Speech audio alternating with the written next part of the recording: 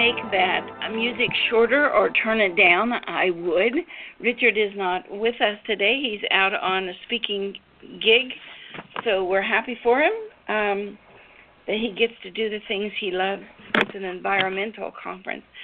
But welcome all of you to Sound Health Options, a show sponsored by the Institute of Bioacoustic Biology and Sound Health.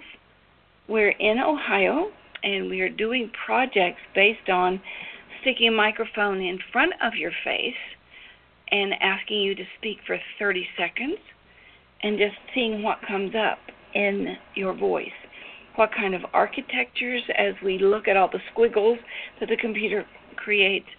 And we're doing lots and lots of projects. We are happy that you guys are hanging in there. We welcome all of you that are online with us. And we try to reward you when you come on live with us. The PTSD, I believe, software that we were giving away on Tuesday went to Ian Fleming. So, Ian, please get in touch to see about getting your software downloaded. We are also very thankful for the people listening to us after the show. We are up to over 250,000 listeners, and I think that is just totally incredible. We do this show because we want to make your life a little easier. We want to bring you new stuff. We want to bring you interesting people. And today we have with us Dr. John Apsley. He's a multi-degreed medical researcher. I've known him, I think, for 20-some years. We'll ask him if he remembers. He's one of the very first doctors that ever sent us clients. He's been incredibly supportive, and he is going to be presenting bioacoustics at the American Academy of Anti-Aging Medicine in Las Vegas, December 14th. We're a momentous historical occasion. We're being presented at a medical conference. When we started out, we knew nothing. So he's going to tell us about the exciting research he's been doing. We've been doing a project on cancer and some other things. Currently, we have people doing projects on weight management. We think we have cracked that case. We had to do things kind of backwards. Usually we look for vocal anomalies in someone's chart, but now we're looking at a vocal, I don't even know what to call it, a vocal grouping. And that we've looked at people who have been diagnosed with lipodemia, and 100% of them have this particular vocal group of anomalous frequencies. That's exciting to get to do that. We just now starting a project on the genes for immunity. And something else kind of exciting, the government spokesman got in touch with me, and they want to purchase all of our information about lying and how to tell who's lying, and they want to hold it exclusively for the government.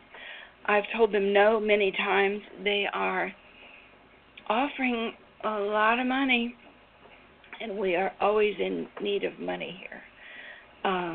Especially during the holiday season. That reminds me, we do take donations. We're a 501c3, so if you need a donation for the end of the year, please get in touch with us. I think that's strange in asking for money, but the way the things are set up at the end of the year, if you need a deduction, by all means get in touch with you, and it is tax deductible. Okay, end of that. Talking about that kind of thing makes me nervous. We had 37 people sign up for the 2-day free class that we just did on Thursday and Friday. That's wonderful. People don't believe that we are actually giving away the 2-day class, the software, so that they can set up their own bioacoustic center. That's our rose-colored wish for the world, and that's why we are struggling every day to try to bring you information that you can use to help your family, your community, to start a practice. So go to our site, soundhealthoptions.com. Go to classes. There's radio shows. There's a lot of downloads for those of you who are on the West Coast and the Upper East Coast. And we'll ask Dr. Apsley about this. We have a radiation software that we created when Fukushima went. So that's available for you for free. And also those of you who have been, I'm trying to think of the word and read something at the same time. For those of you who have been in the fires in Ventura County and Sonoma County, we have up online the soundhealthportal.com, and it will test your voice, and you'll get a printout back. It doesn't cost anything for your breathing and coughing, for some of the toxins for the burning buildings, and for PTSD. And one of the things Richard has talked about on the show is that those people who are in these fires have had PTSD. And that's one of the aftermaths of what is going on.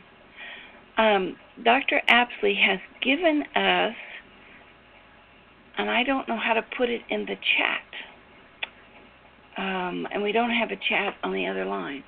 Just go to www.a, the capital A, the number 4, and the letter M.com,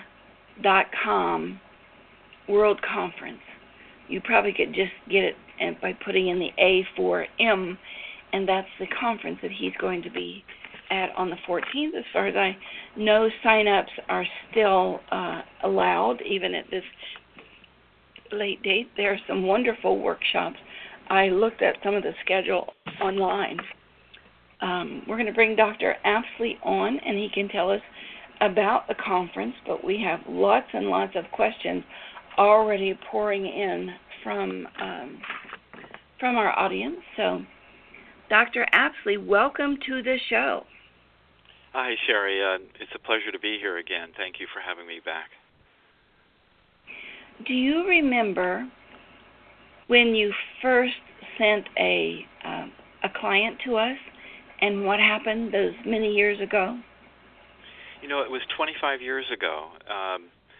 Her name was April, and she had trisomy 21, Down syndrome, and I was actually spending a great deal of time with the family doing super learning techniques, and your speaker systems and your whole bioacoustic process procedures were front and central.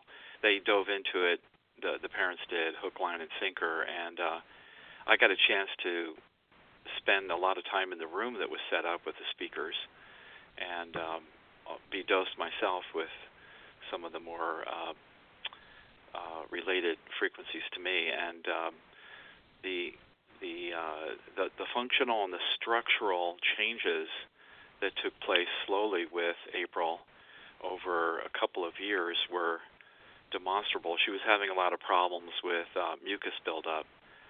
And for those in the audience who may not have any idea of the ramifications of Down syndrome, it's basically a waste storage disorder because of a missing gene or a non-functional gene, or genes that aren't as functional as they need to be. And so there really are different degrees of Downs because if the genes are able to be activated just a little bit as opposed to being completely absent,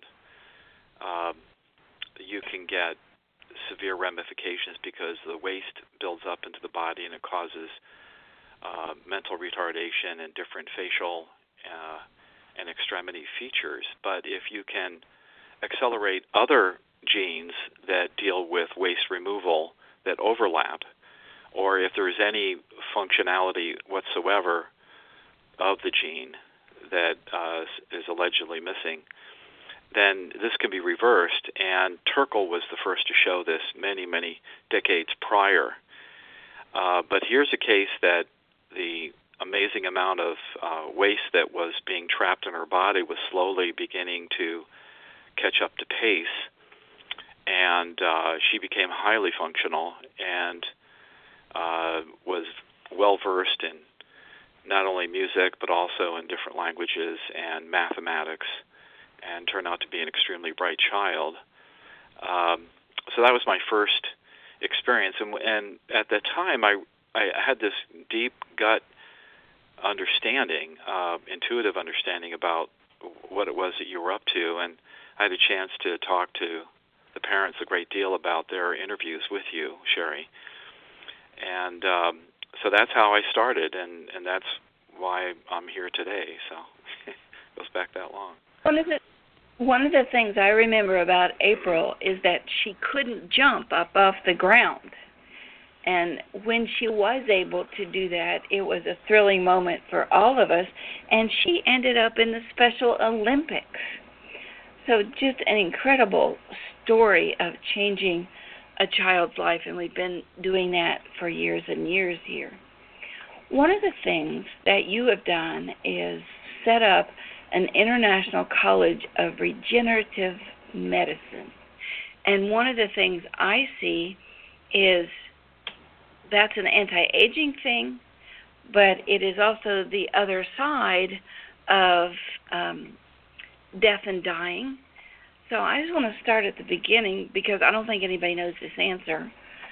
But where does the lack of being able to regenerate ourselves come from?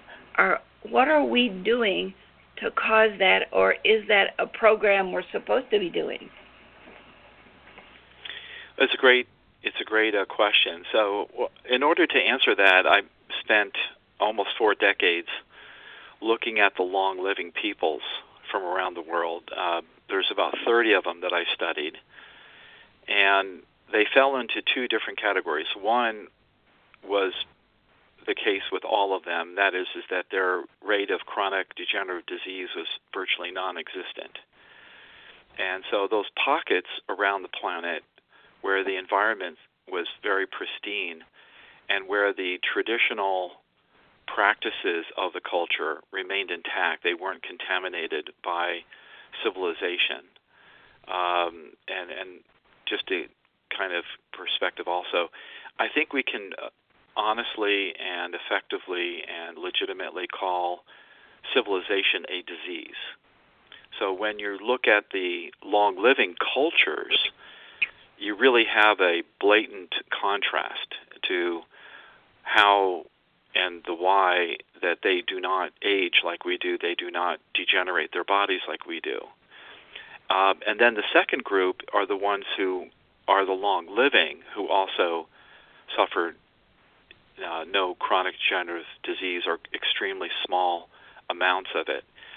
So as an example of the best-studied groups in the Caucasus Mountains near Georgia, Russia today, there's several different tribes or cultures there.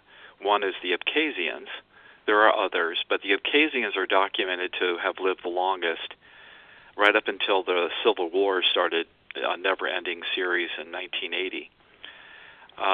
Interestingly, there was the Cold War going on back then, and so when that research came out, it became a propaganda effort by the United States to go after it with specious arguments. And I understand why. They didn't want Stalin to be able to have bragging rights that members of his Soviet Union lived the longest in perfect health.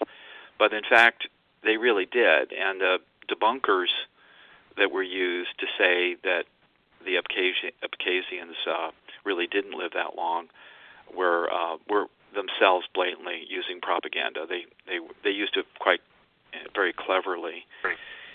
Propaganda is the art of turning truth into untruth and turning untruth into truth. And haven't we over the years, Sherry, run into a lot of that? It goes on in politics and medicine. Absolutely, but the 2 big ones, politics and medicine. Exactly, and it's all about money. at the end of the day. But then you had the Hunzes. The Hunzes were extremely well studied, and there were some people, anthropologists, that were ignorant that if they arrived in the early spring to study the Hunzes, which they often did because it couldn't get there until the spring, they didn't realize that the Hunzes were completing almost a month-long fast. So they made the false assumption that they were very sickly, all the kids were starving, and they were dirty, and all these crazy things that were out of context. And fasting is the first pillar that I've noticed all these cultures do. They detoxify extremely well. The Abkhazians and the Hunzes are extraordinarily physically fit, and that was also true through all the long-living cultures, so that was pillar 2, with physical fitness related to oxygenation. Throughout the world, even in the lower altitudes, Okinawa, which is one of the rarest of the long-living cultures because they live at sea level, most live in the high altitudes. They all practiced eating foods that were regenerative. That's a very special class of foods. And they prepared them properly. And this was a trial and error that happened in the early stages of their cultural development, sometimes dating as far back as 5,000 years ago, as the case of the Abkhazians. The Hunzes came from Alexander the Great's Greek army. They were mutineers, and they fled. And so that was their genetic profile. But in each and every case, they found land that had the ability to grow everyday foods that we might think of, such as peaches, apricots, dairy, goats, that kind of thing. But the soil was so fantastically rich in minerals of a high energy nature, called zeta potential, that goes right into the food, that becomes a group of foods that are different than the same foods that we grow in civilization. But they also focused in on raw embryonic factors, such as eggs, certain early milks and butters, but they were basically centered around the nucleoproteins of the foods, such as from the apricot nuts and seeds. Chickpeas was huge in the Hunza culture, sprouted with a half-inch sprout coming out, and they would make all kinds of delicious foods out of that sprout, super potent. They would eat organ meats if they had access to different animals. They would cook bone marrow all day long, and this was universal across all 30 different cultures. There were a few that were lacto-ovo vegetarians. They made a great deal of use of fermented foods, and that brings foods back to life. The Eskimos, that we now call Inuits, would plant certain meats and fats into the snow along special trails at known locations that would allow them to ferment for a year in the snow, and they became high food. So there was an example of taking some of the organ meats and some of the blubber and letting the natural enzymes in that raw meat and fat to slowly basically break down that food. And the next year, when they were running with 300 pounds of harvest of catch in their teeth and in hands, they knew exactly where their year-long fermented food was, and they called that the high food. As soon as they ate it, they were able to keep running with dragging 300 pounds of food behind them, and that's how they existed for many years. The difference between an Eskimo, he who eats it raw, or the present-day Inuits that maintain their culture is that they live in such a harsh environment that they don't live as long as the Abkhazians and the Hunzes, the true Hunzes, but they do live disease-free. There's a couple things that they overstrain themselves with grinding their teeth down because of sand. A lot of their food that contains a lot of sand in there, and that grinds their teeth when they chew it. And also their lower spine has so much pressure on it all their lives that quite often they have a spinal problem. But other than that, these people are extraordinarily healthy. And so throughout the world, you look at these regions where they eat it raw, or they eat the embryonic food factors raw, or they bring the food back to life through fermentation that has high nucleoprotein content. And and they do the first two things, detoxification and superoxygenation. And then there's the fourth, which is they all have a reverence for the land and for the spirit of their families and for their creator. In every single case, it doesn't matter what faith, they have a clan that has an amazing moral code of not harming themselves or each other and always helping each other to the fullest extent. They're always there for each other. And that's how they survived with such great health.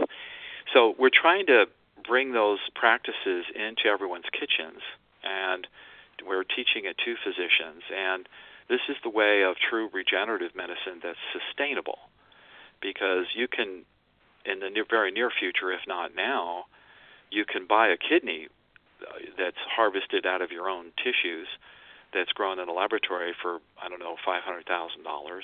Soon we'll have hearts and lungs and brains and every part of the body that you want to have. I know we have ears and noses now. But how sustainable is that? Every time you get a new body part, it's $250,000, $500,000. Well, these long-living people do it inside themselves. The Abkhazians are documented not to start their aging process until they are 90, when the average American starts in their 30s. That's if they don't smoke and if they have a good diet. Those that smoke and have a bad diet start aging before that. So whatever that system is, and I think this is more to your question, that keeps them that way, I call that the regeneration effect within. And it's based upon these four pillars, and it relates to how cells are able to sustain three things. Number one, the minerals, the highly charged minerals that go into cells, and only the good kinds of minerals. A very special polypeptide that comes from mother's breast milk. All these cultures breastfeed their kids for several years.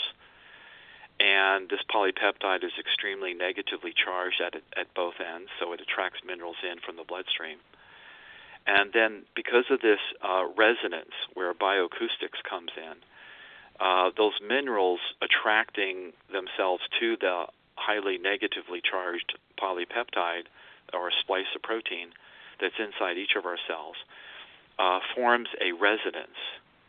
And that resonance is replicated in the DNA and the nucleoproteins of inside the cells and the enzyme systems throughout, and the RNA that goes into the mitochondria. There's this warp field, if you will, of suspended nutrients and hormones that relate to each other because of positive and negative charges. And they attract and they repel. They attract and they repel. And that forms a harmonic, a resonance. And you are as close as anyone, I think you're the leader in the field by far, of identifying those healthy harmonics and those unhealthy harmonics, the harmonics where dis-ease occurs, not a named disease, but where ease is not present. So it's dis-ease. And by putting those harmonics back into play, you can artificially get the sounds back into play. But in the case of April, after a while, the body itself, according to its own means, will start to create those sounds and those frequencies and those harmonics itself because of the regeneration effect within.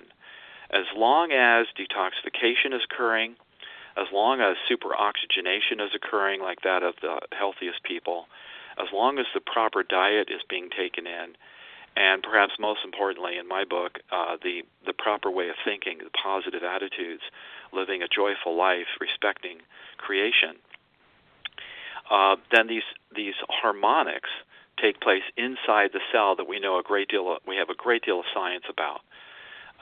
And so we now have both the core, which is how the cells stay fully young and youthful right up until the age of 90 or beyond. And we have the daily practice on the outside, which is these four pillars. And because today in civilization, which is itself a disease, and you have to really look at that to study why that's true, you have to add in bioidentical hormone therapy. So once you do that, then even an average American who's not led a healthy lifestyle, but starts to, and starts to use these bioacoustic frequencies, which is, I think, an accelerant to these medical protocols that we can put together. Now we can play catch up to that of the long living and unravel our aging process, because we know exactly what we're unraveling. We're putting those minerals back into the cells. We're putting that polypeptide back in there. We're putting the proper resonances back in that relate between the minerals and the polypeptide, and that structures the water inside the cells of the body, and that's when dis-ease disappears. That's when the proper signals, the epigenetics, can occur. That's when the growth factors can trigger optimal growth. That's when the fat that's infiltrated into the organs in an aged liver or an aged lung or an aged kidney can start to be replaced by proteinaceous lung tissue, proteinaceous working tissue of the liver, proteinaceous working tissue of the kidney. And that's the power of bioacoustics, is it allows the body time with the proper medical protocols or health-giving protocols, such as the proper diet, minerals, water being ingested, that the body then takes over that and starts setting up its own resonances again in the healthy expression. So without that standard reference of the long living, we're not going to be able to sustain the way that the anti-aging medical practices are going. Bioidentical hormone therapy is essential for most people over 40, and it can be cost effective. It can be affordable. The long-living people do it by eating raw glandular meats that we can also get in capsule form, so you don't have to taste them. Bee pollen is another source. Algae is another source. Those are very popular foods.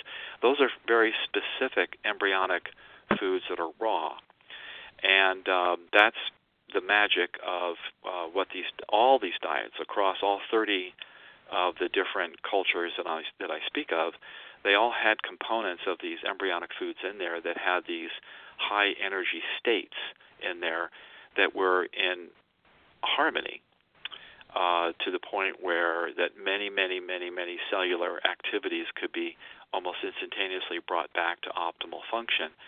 And as soon as those three basic things, the minerals, the polypeptide that we also can get from farmer's cheese and cottage cheese and from other dairy sources today, and even from certain bone soups that are cooked properly, then the cells are set up to start making their own sounds again, that resonance that I speak of. And that research was completed by Raymond Damadian, Freeman Cope, and Gilbert Ling, a bunch of biophysicists. They were the first to invent the MRI, although they weren't given credit for it. It was kind of stolen out from underneath them. But they came up with the first functional MRI called the phonar. And through their phonar experiments with single-cell tissue slices from the frog's sartorius muscle, they were able to see for the first time what a living cell actually does without corrupting it. Because all other previous studies on cell physiology had to use stains and different chemicals to evoke certain things out of the cells, and so that corrupts the experiment. But they saw cells that were not contaminated with anything, and they saw the reality of how these three things really cause cellular regeneration to occur and proper signaling to occur. And unfortunately, even to this day, that's not taught in the med schools, but we're getting there. And that's another area that I specialize in. So we know what these long-living people did to keep their cells healthy. We know what they did in their daily practice. And they united in terms of the harmonics. The harmonics meaning they got plenty of sunshine. The harmonics meaning they traveled with oftentimes their feet right onto the ground to do earthing. They had a positive attitude. They had incredible oxygenations. They celebrated and danced and had a lot of time with family when they ate, and they celebrated eating together with a joy. And all of those create frequencies that relate to the heart, the actual heart. And we now know that the heart is basically the center to the mind, the brain as well, but the mind is what I have thought of for many decades is registered in the water of the body. And I just learned this.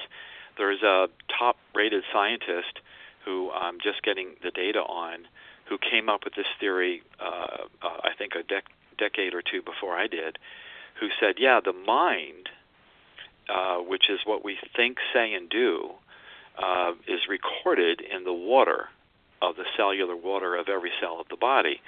So it's ubiquitous. The brain is the place where massive conscious movements of signals take place throughout the body. But in all cases, the heart is actually a much more powerful center of this harmonic field. So it's interesting, I think, for a lot of different reasons, that when we now monitor the heart and we use that as biofeedback to determine the right frequencies, I think, if we're wanting to know what's the right frequencies to use in an individual, we can do a pulse oximeter, we can do muscle testing, but we can also use the heart rate variability to see when there's coherence that comes back into play when the right frequency is being played. And that's what I'm playing with right now. We'll have a lot more information on that through next year. But that coherence where the heartbeat is in perfect rhythm and is not gyrating at all is just something that I think is very, very exciting, because it then will control the upper motor, the brain functions. And to give you an idea about the total amount of energy that goes through the heart versus the brain, the heart is at least 100,000 times more powerful in its signals, in its energy bursts at the nerve level and transmissions through the body than the brain is.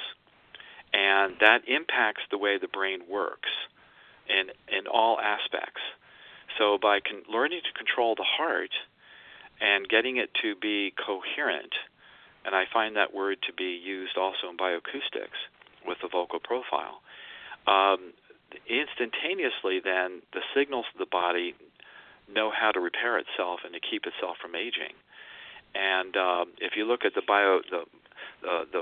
vocal profiles where there is a severe lack of coherence, where you have extreme highs and extreme lows, and then you use the right frequencies to raise up the lows and lower down the highs to bringing back in coherence, you can see that this idea of harmonic is going to become the wave of the future by just simply doing that, by taking out the highs and taking out the lows and making them more normal, and by making them coherent, where there's a flow that's not choppy.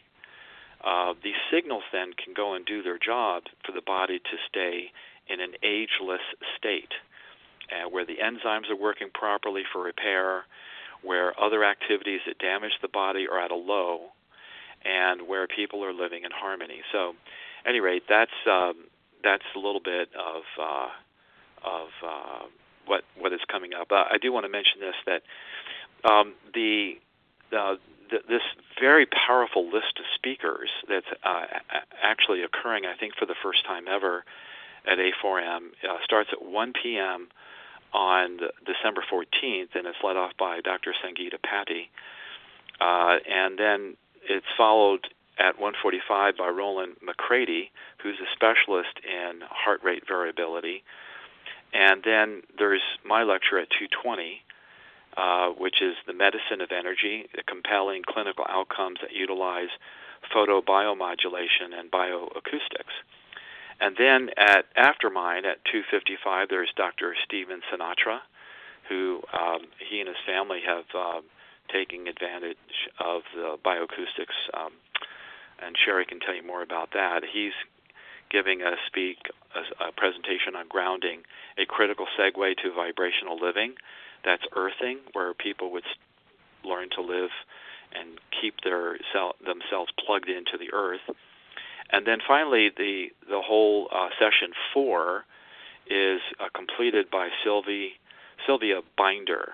She's a naturopath and a PhD, and she's titled Energetics in Medicine, Growing Your Clinical Skills in Diagnostics and Treatment of Chronic Diseases, including advanced prostate cancer and breast cancer. So we're seeing this now launch for the first time at A4M in earnest, and we believe this will be a regular feature to A4M from now on. And certainly if it's not at A4M, it will be a regular feature throughout the medical community of integrative medicine, holistic medicine, regenerative medicine, throughout all of next year. And I think we're going to see it peak in interest, explode, if you will, by 2019. And so what I'm trying to do is to put together a protocol and a teaching system so that newbies, new physicians that want to come and learn can pick up this incredible technique very quickly and get use out of it immediately as they begin to dive deeper and deeper and deeper over months into the unbelievable science that this brings forward, where that life is math, and the relationships of all the chemical processes in the body, whether it's the healing chemical processes or the non-healing kind, have been actually tagged with frequencies that we can mathematically make sense out of, and we can do something about. So, anyway, that's what I wanted to bring forward and let everyone know what's happening here this coming December 14th. We have lots of questions here. One of the things that you have been involved in the past is radiation. Did you see any difference in the longevity of the people in Russia after Chernobyl? No. But this is an interesting, a very, very powerful question, because there are regions that the long-living people live in, that are higher in radiation than in other areas. And so there's a lot of propaganda that goes on about the hormesis of radiation, and that really we should not fear radiation. And we should keep in mind several things, and it has to do with where someone's healing potential is. So if you have a strong healing potential under certain very select circumstances, low-dose exposure to radiation can be quite good for someone. But after a certain point, it becomes quite bad. So let me get into this. We now know that from the National Academy of Sciences, that in their Beer report, number 5, 6, and 7, that there is no such thing as a safe level of radiation. It doesn't matter how little it is. It's harmful to the human body, but we have repair enzymes. So if we are being challenged on a regular basis with something that's insulting our tissues, like radiation is, and we find ourselves in a very unique set of circumstances, such as the hot springs that are laced with radon and Icora grease that have been used to cure arthritis for 5,000 years, for example, and other health conditions as well, including cancer. We can be exposed to certain kinds of radiation, and if we are simultaneously upregulating, stimulating our own repair enzymes to stay ahead of it, then we might have a therapeutic outcome. And this has historically taken place, as I said, with the heavy radon springs, hot springs, and Icora grease. But they should never be abused. You can't go over a certain amount. So if someone is exposed to those radon-laced hot springs and they have a poor diet, or they're smokers, they're going to be experiencing nothing but a deleterious effect. They're going to be hurt. And so we looked at younger people who were full of different stages of healing ability. Maybe they were athletic, maybe they ate good, maybe they stayed physically active, but they weren't athletes, or maybe they ate junk diet, maybe they smoked. All of those kinds of people respond differently when they're exposed to radiation. But here's the overall truth. In the United States alone, there are at least 200,000 new cases of cancer each year that come about because of exposure to radiation, both man-made as well as from natural background radiation, which these are considered to be low levels. 200,000 cases a year. Now, if each one of those people had been eating a fantastic diet from soil that was uncontaminated and laced with proper minerals and grown without chemicals, synthetic chemicals like Roundup, things like that, it's quite possible that short-term exposure to radiation would not have had a deleterious effect leading into cancer. This goes back to the argument of, is it the germ theory or is it the homeostasis, the resilience theory of Claude Bernard? Claude Bernard argued with Pasteur, who was the germ theory originator, or he was given credit for it. He actually stole it from Antoine Beauchamp. But they were best friends, but they would be arguing, is it the human being and their state of health that keeps it healthy because of resistance and resilience at the cell level, like the long-living have? Or is it the germ that attacks us and destroys us? And I think Claude Bernard was correct by a long shot that when our cells are resilient, like that of the long-living, we can handle, because they get colds. The long-living get the flu and they get colds. They just fast for a week or two on water, on the incredible water they have, or they take herbal teas, and they develop their immunity to fight that, and then they develop their own kind of inoculation. They don't need vaccinations. They do it naturally. And they live without chronic illness until they're about 90, even 100. That's when they begin to start deteriorating, and because they've improved their immune system each year by practicing properly how to improve and strengthen their immune system each year. Some of those people live in radon-rich areas. Certainly they're exposed to a lot more sunlight than we are, but they also eat pigments from plants that go to their skin that offer sun shielding. And the average American doesn't consume anywhere near the number of carotenes and other kinds of plant pigments that protect them in their daily diet. So that's why we have skin cancer so rampant today. And we're afraid of the sun. But the sun is actually part of how we nourish ourselves. There's science to show that the harmonics of sunlight actually can nourish almost 75 to 80% of most of the systems in our body that require a source of energy. And that'll be delivered at the A4M conference by Dr. Sangeeta Patti with the proper references. Very interesting science behind that. So think of sound. In the beginning, there was the word, and then from there, light was given forth. And we now know that sound actually travels faster than light through the universe. So sound is a harmonic or a disharmonic that we need to pay major attention to. If we have harsh words to say, that immediately affects the water inside the cells of our body, which then has to transmit signals, the epigenetic signals, the genetic signals, the protein signals throughout our system. If we say positive words, we speak properly, we speak harmonically, then the water of our body allows for a proper transmission of signals for the fullest expression of health. These are practices of the long-living people. We know that there are certain chants that have been used throughout ages. There are certain songs. But now we have the science, bioacoustics, that can tell us all about these things that we've been doing for thousands of years, but we just didn't have the understanding from a scientific point of view, and thank God for Sherry Edwards. Thank you. That is so sweet. I want to move this through to Fukushima and what people can do. What have you studied? How is that going to affect our health?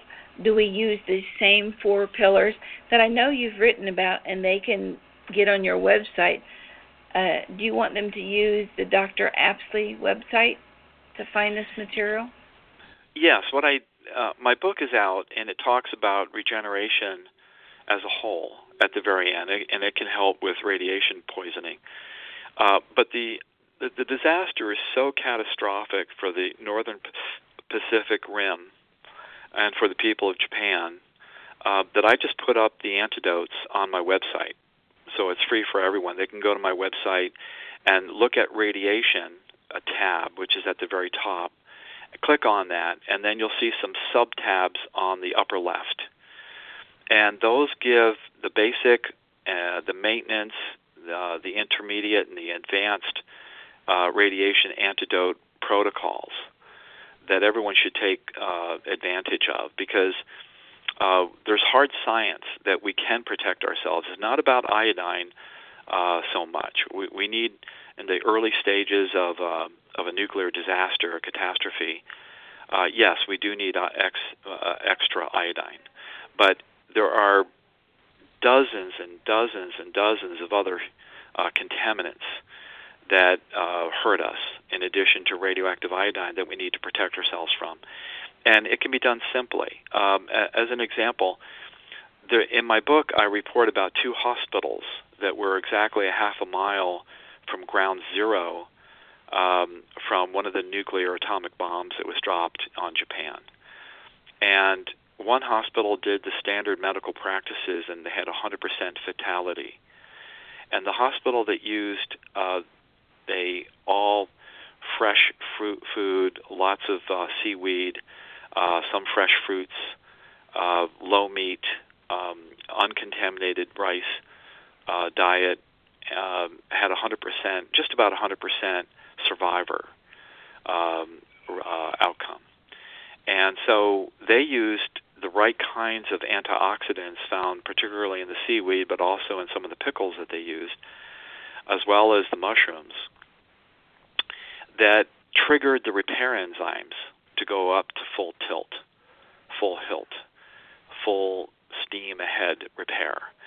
And it was enough to undo the radiation poisoning, and these people made, they all survived. They obviously had some burns and some scarring. They weren't normal, but they lived to, in many cases, a very full and productive life.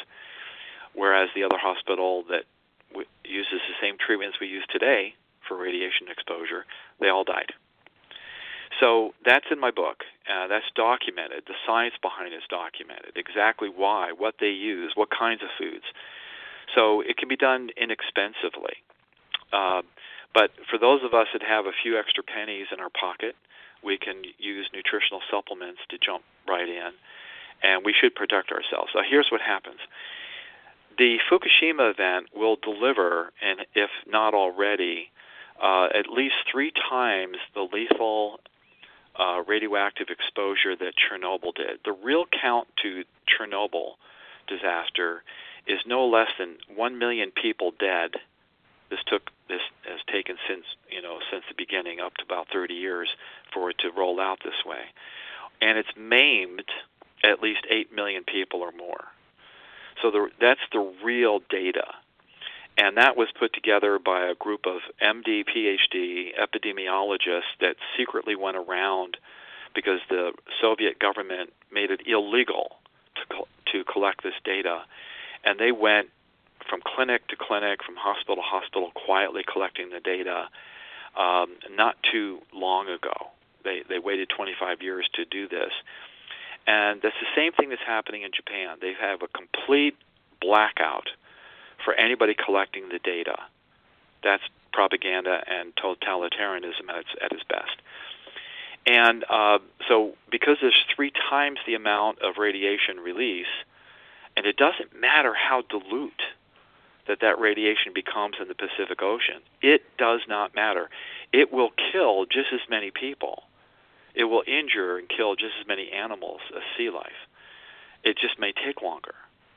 But because of bioaccumulation and biomagnification, and we're at the top of the food chain, all of the algae and the tiny fish and the tiny crustaceans and the bigger fish and the bigger fish, and finally the human beings sit at the top of that food chain, all of that radiation is in particle form that can go on for thousands of years, at least 300 years with cesium and with strontium. The half-life is only 30 years, but it lasts 10 times that. That's all collected in these animals, and then we sit at the top of the food chain, and then we eat an animal heavily contaminated, and no one's the wiser. No one knows. But it goes into our body, and it accelerates aging. And at the end of the day, we have to look at this fact. What is it that it does? It produces too much hydrogen peroxide. It produces too much radical oxygen. That's it. That's what it does. So we have to neutralize that with antioxidants, hence seaweed, from uncontaminated sources, hence algae from uncontaminated sources, fermented foods, mushrooms, again, from uncontaminated areas. Nobody should be eating any of the food grown in the northern half of Japan. We should be very, very careful about any government telling us, oh, yeah, those fish were caught around the northern part of Japan and different parts of the Pacific Rim.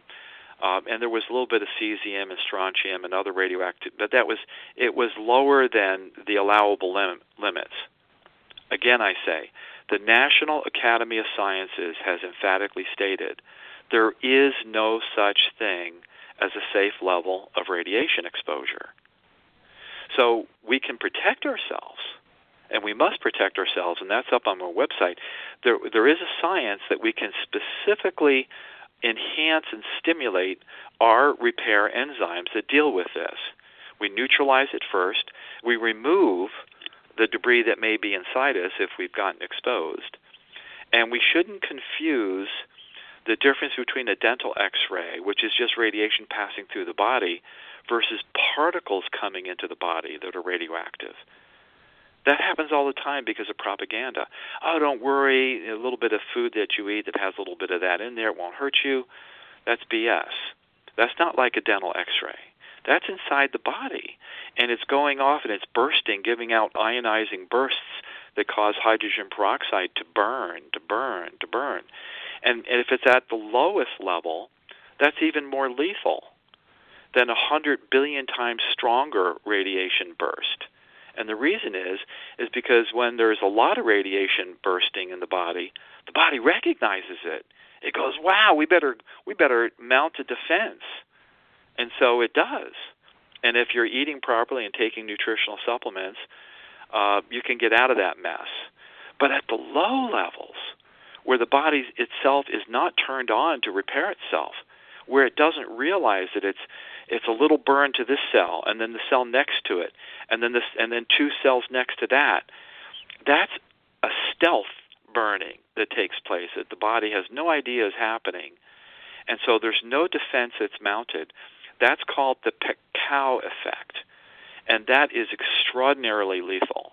And that's what's happened, I think, throughout America over the past 60, 70 years because of the above-ground nuclear explosions that took place. That's also talked about in my book. So the point is that bioacoustically, we can recognize these signals that are taking place in the body. It could be additional free radical pathology, and we can recognize the signals that antidote it, such as vitamin C, vitamin A, vitamin D, selenium, the amino acid NAC, certain foods like seaweed, algae, carrots, oranges.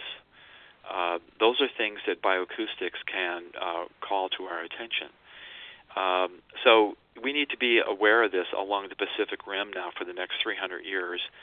And but don't trust official agencies to say anything about it. They would lose their livelihood if they came forward. I was able to talk to one of the insiders, and he has been in government for decades. And he's one of the top experts in the world, especially for America, where cancer comes from. And he has published that in America, up to 90% of all cancer comes from our environment, from the air we breathe, the water we drink, the food we eat, from occupational exposures. And so it's 100%, that 90% is 100% preventable. But because of the business of America, that tale cannot be told too widely nor too loudly because money will shut it down. So many of these experts that do work in our federal agencies, when they retire, they write books. And they say the same thing I just said, that all this cancer is happening in America today can be avoided. So the last thing I want to leave your audience today about the subject of cancer, we can talk about other things, but is that Americans absolutely deserve all the cancer that we're getting. 100%. We deserve it. We as individuals, we work so hard every day to grow our own cancer. I'm sorry to say. And then we elect officials in our government out of not knowing, who espouse nuclear technology, who espouse industries that pollute the environment with toxic metals, that continue to dump from our hospitals radiation into our waterways, the medicines and the feces and the urine of the patients that are there that aren't properly recovered. And then that human manure is spread out onto grasslands, and now everyone's becoming aware. This is a true latest information from a PhD that's been doing this now for about 10 years. Now we're clamoring in our families to buy meat that's all grass-fed. Well, guess what? All that has been laced with manure that is contaminated with medicines that we're taking, with other things that we're exposed to, and that's just put right back into the soil. So there are rules that we must live by, and we must force ourselves to do it ourselves. If we don't do it, but we can do it in our own kitchens. We can do it. We can make things so delicious tasting that even our spouses and our parents and our kids will love it. We can do it. We can do this. But we have to. Only under those situations will we know who to elect to represent us in our government, because these people are idiots.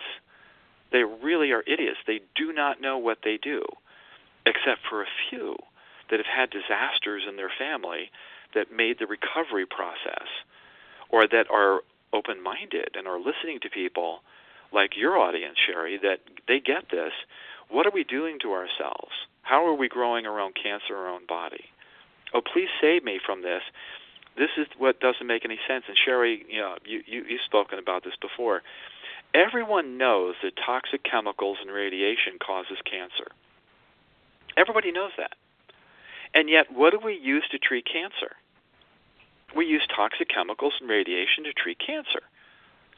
And so it becomes a highly embarrassing fact that when hard science comes up at the University of Washington and other places and says, oh, by the way, our conventional treatments of chemotherapy and our conventional treatments with radiation therapy upregulate, turn on 30-fold cancer stem cells once they're used.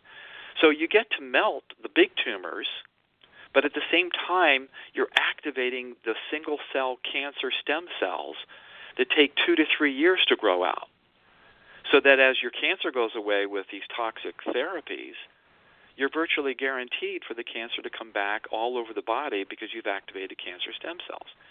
Since 1950, because of radiation in the environment, because of all the improper pesticides we use, not fertilizing the soil properly, drinking tainted water with fluoride, all of these reasons, they add up. And remember, 90% of all cancers are avoidable by the same examples that I'm giving now. They're all avoidable, but we don't. So by the end of, since 1950 up until the year 2006, where I can state for a fact, there was zero improvement in cancer treatment for outcome. Zero. Of the 28 most common kinds of cancer, of the 28 most common, there was 0% improvement in outcome with conventional care. Now, since then, since 2006, no one has braved the SEER data from the Centers for Disease Control to publish on what it is since 2006. But if they use the same old, then I think that, Einstein said it right. How can it's insanity to expect that we'd get a different outcome. Keep doing the same thing over and over again. We're using chemicals and radiation that cause cancer to treat cancer. That's what we're stuck with. Except there is this emergence of immunotherapy. And I'm very, very excited about this. Sherry and I have been looking at different biomarkers in the vocal profile that relate to the function of the immune system. Now, I believe that all disease can be cured by the human immune system at least once, if not twice. And if we can do it once or twice, we should be able to do it a lot, even for things like MS, even for things like Parkinson's, even for things like stroke. That if the body knows how to repair itself and we tweak that up to highest level, what is it that we can't take on? To me, that's regenerative medicine. And we found ways to accelerate it, and Sherry Edwards, her case files show just case after case after case of these true regenerative healing events. Now, what does regeneration mean? It means unscheduled healing, healing that could otherwise not take place. And yet, with the proper frequencies and the proper diet and breathing properly and exercising properly, she has photo documentation of amazing recoveries that the body itself healed, not through her biofeedback system, but the body healed itself, that are just growing in numbers decade after decade after decade, starting back with this genetic anomaly with April. Now, that's where we sit. I would like to invite everyone who's a practitioner or everyone who's thinking about becoming a practitioner of this science to join.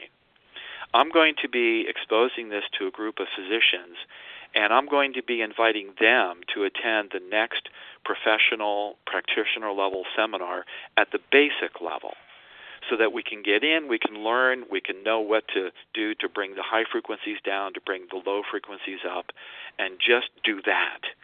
And then to record accurately case histories and to have a central location to be able to mail these results to, and to do it properly, do it with photographic records, do it with lab records, do it in such a way that as the numbers grow of pre and post outcomes of diabetics, of stroke, of MS, of heart disease, of other kinds of immune deficiency disorders, any of those, that we will have beautiful examples of persons, people after persons, of individuals that have learned how to stop growing their disease so that they can teach others, just like the long-living people do.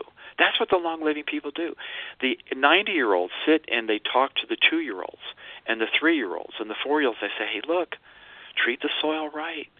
Use the proper way to break down your compost so it's bacterially merged in with high minerals, and then the proper fermentation bacteria in the soil, and then add that in as humus with all 80 different trace minerals in there and high zeta potential with that water that comes down from the spring melt each year from the glaciers, and grow food that doesn't need pesticides. And then when you get sick, just drink water and herbal tea and allow your immune system to get strong. And you'll live a long, happy life, and you'll have 110 grandkids. That's what they do. And they dance, and they love, and they're happy, and they're joyful, and they walk in the grass with bare feet. That's what these people do.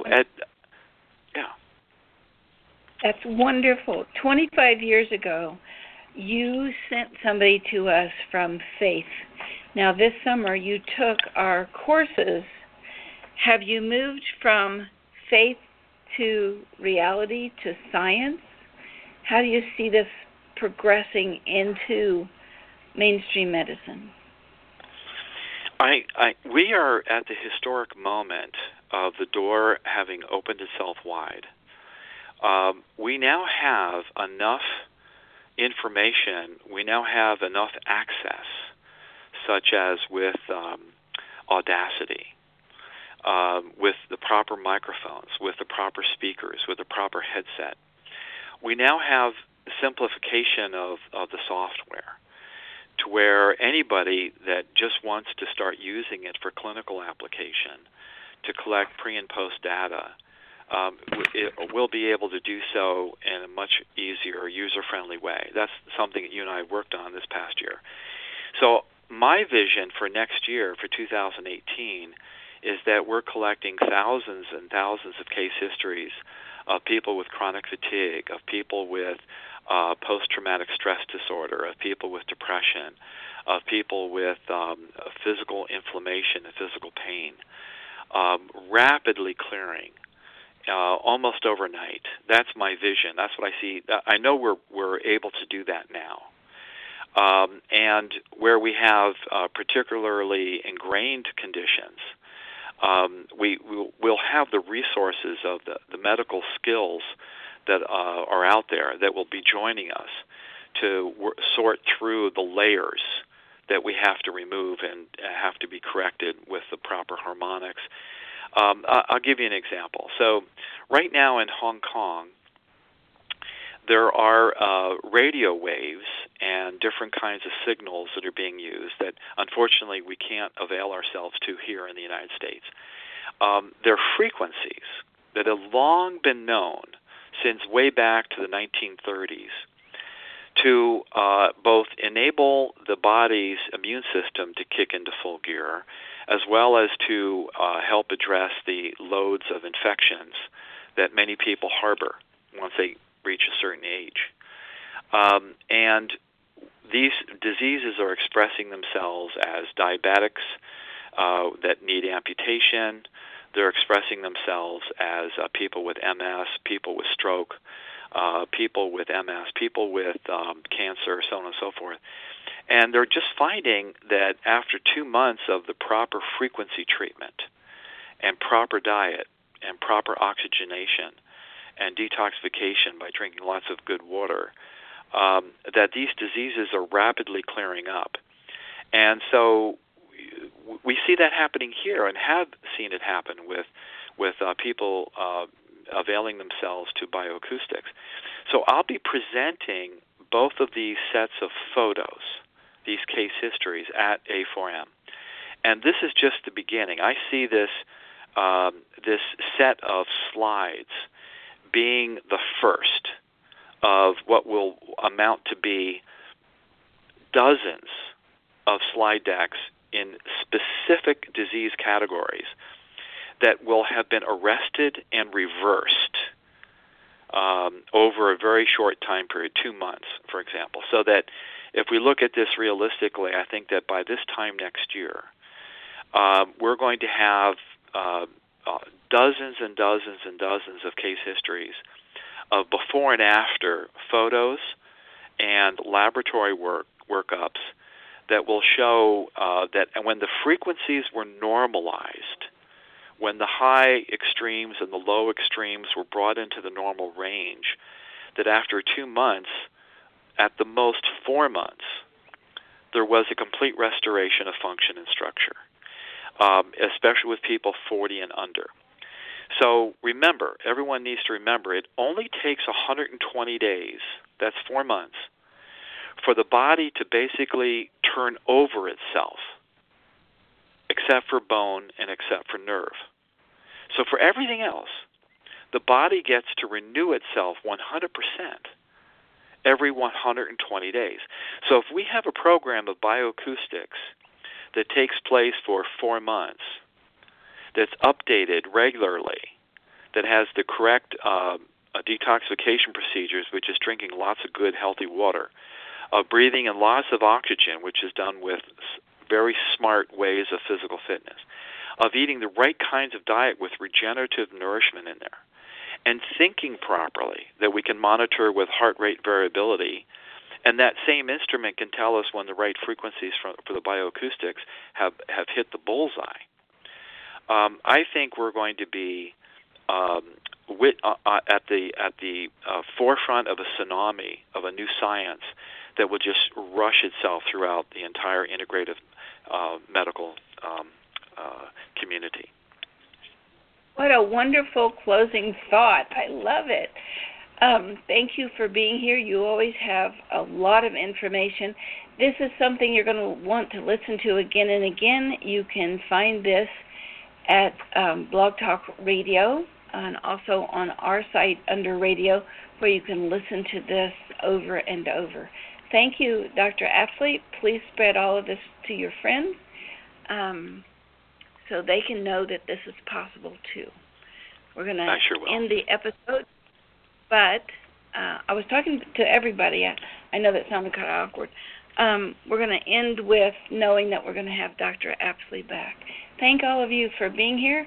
And I think one of the softwares we're going to give away today to our listeners is the one called Radical Factors that will tell you if you have a lot of this radiation in your system and what you can do about it. So till next time, till next Tuesday, later.